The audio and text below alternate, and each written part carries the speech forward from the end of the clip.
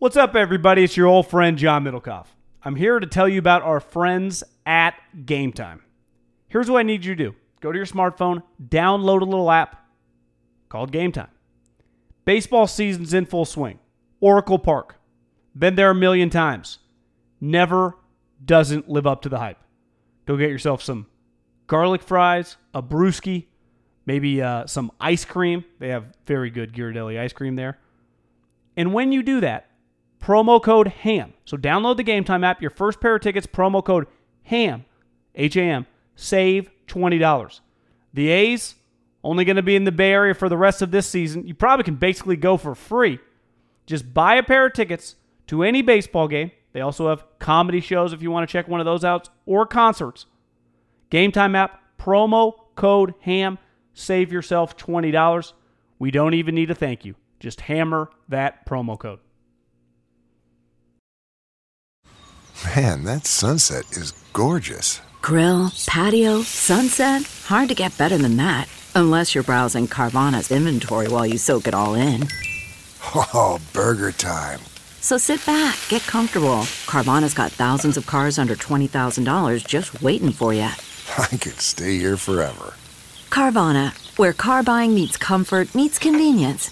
Download the app or visit Carvana.com today. This Hey Everybody Middlecoff segment is brought to you by Sherry's Berries, John. Just go to berries.com. That's berries.com. Go to the microphone, top right corner, promo code HAM. And it's brought to you by Untuck It. Go to untuckit.com. When you check out, promo code HAM, 20% off. And Hair Club. hairclub.com/ham. Go sign up today. Now to the seg. Mint. I'll tell you one thing I am happy about. I'm happy the Raiders didn't draft a quarterback. And that there's no, like, I think even if you draft a guy in the third round, there's just this weird dynamic because then you become the whole, well, you guys love Kyler, so you're just trying to replace Derek. And I don't know if Gruden ultimately wants to or not. Like, we'll talk about the 2020 class. If they don't play well this year, the Raiders don't win games. But at least the stage is set for, like, here is year 2. Derek loves Antonio Brown. Antonio loves Derek, right? There's no Drew Lock taking snaps. There's none of that BS. It's just Derek's team. Go get it. Like, no excuses. Nobody doesn't have to look over his shoulder. We're not talking about any other quarterbacks. I know they got 15 backups.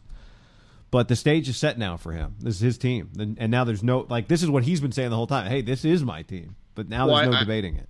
I texted a coach on the staff. I said, I kind of just wanted to know about the backup quarterbacks because they got Landry, Glennon, and Peterman. And my question was simply just, who looks the best out of the backup quarterbacks? And his response was simply, it's hard to tell. Derek gets the majority of the reps, which sometimes in the offseason is not necessarily normal. Like, that's when you could kind of spread it around to see these guys because Derek has proved himself. But I think with Tyrell Williams coming in, Antonio Brown, they're kind of going all – like, this is John's baby. It's time for Derek – for John to I don't think he'd have to play as well as 2016 because that year was legitimately high level quarterback stuff.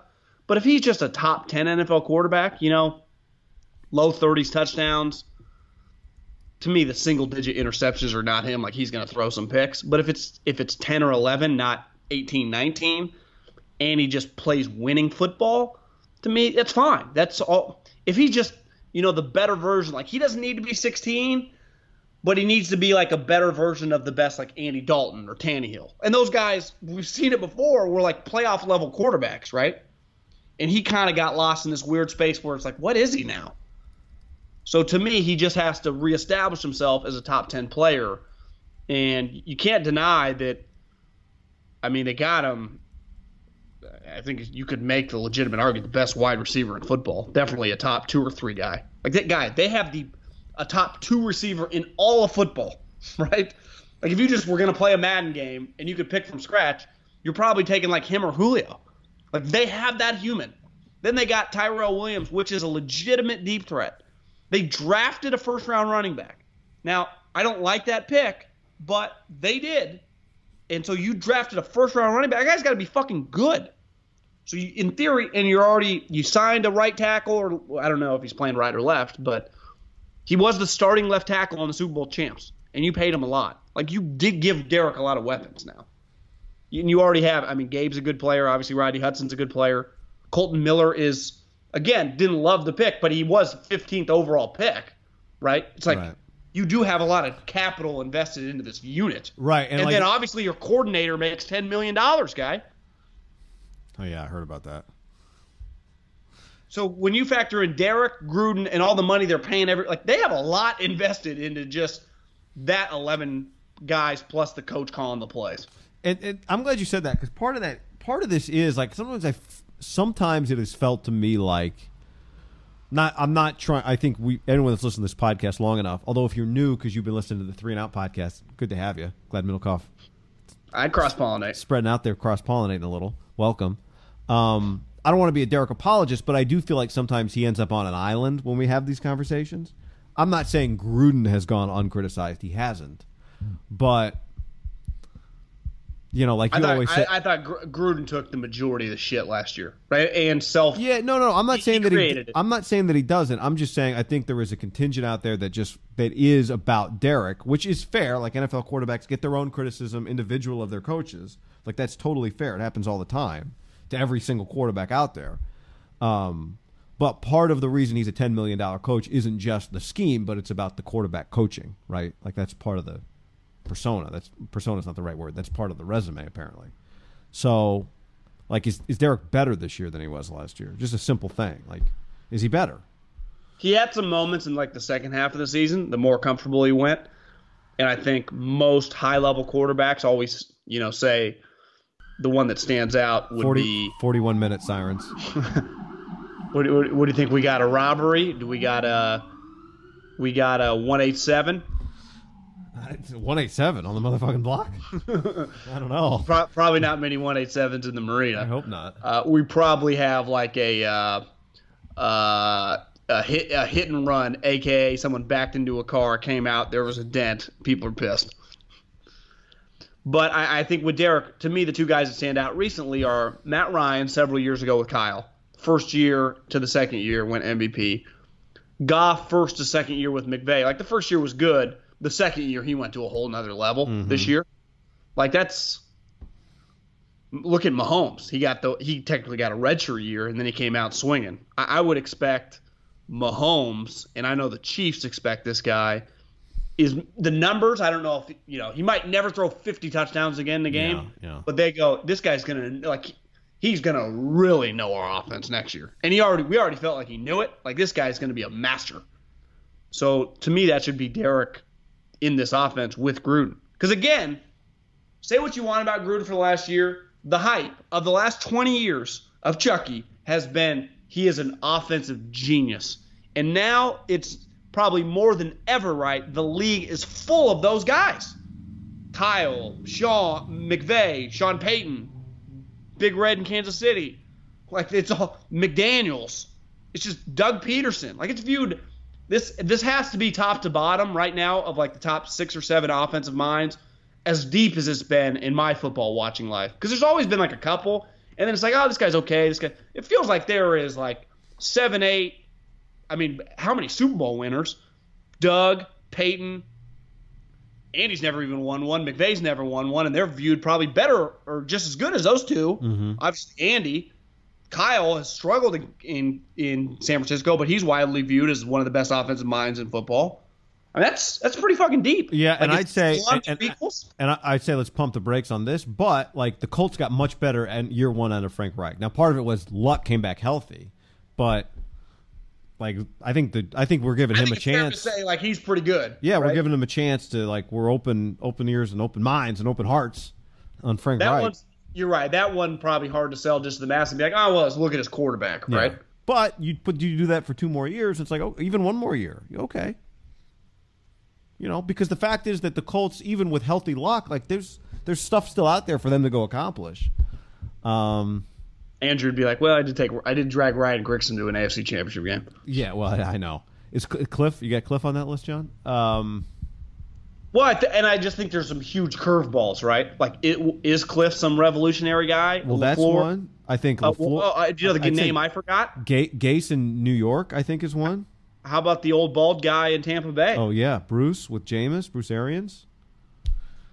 The more I think about it, I was talking to Ryan Leaf about it the other day, and I was like, what's the deal with Jim Caldwell? And he's like, oh, he's fantastic. He's such a good quarterbacks coach.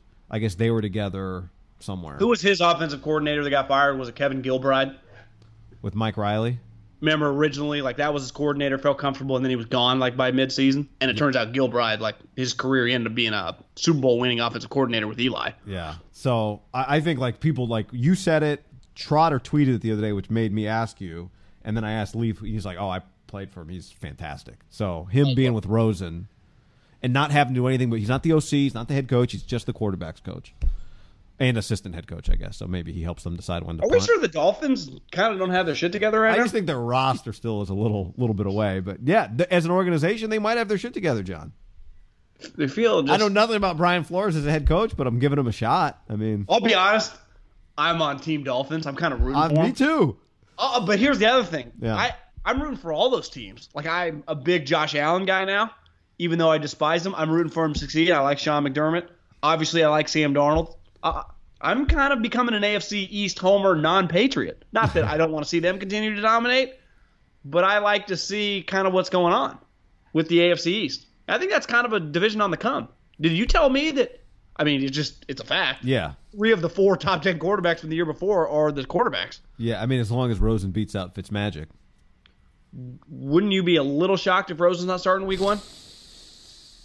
Fitzmagic's made a career of just being right there and being ready to play. So I don't know. But I'd say this one's a little different. Like Rosen should just be able to be like in practice, be able to outplay him. You'd think. It just wouldn't shock me. I'm with you. It's not like you're not going against Mike Glennon or something, but he should a year into his pro career, a little comfortable. Right. If they're rotating reps. And again, if you're the Dolphins, like wouldn't you just want to see like what he you should got? if he's close, he should win. Like he shouldn't have to like straight up beat him out. If he's just close, So yeah, I'm with you. Because that's one. If you go like 6-7 wins with Josh Rosen, but you go, I think we got something here. I'm excited. I'm excited. The comfort of your favorite seat is now your comfy car selling command center, thanks to Carvana. It doesn't get any better than this. Your favorite seat's the best spot in the house. Make it even better by entering your license plate or VIN and getting a real offer in minutes. There really is no place like home.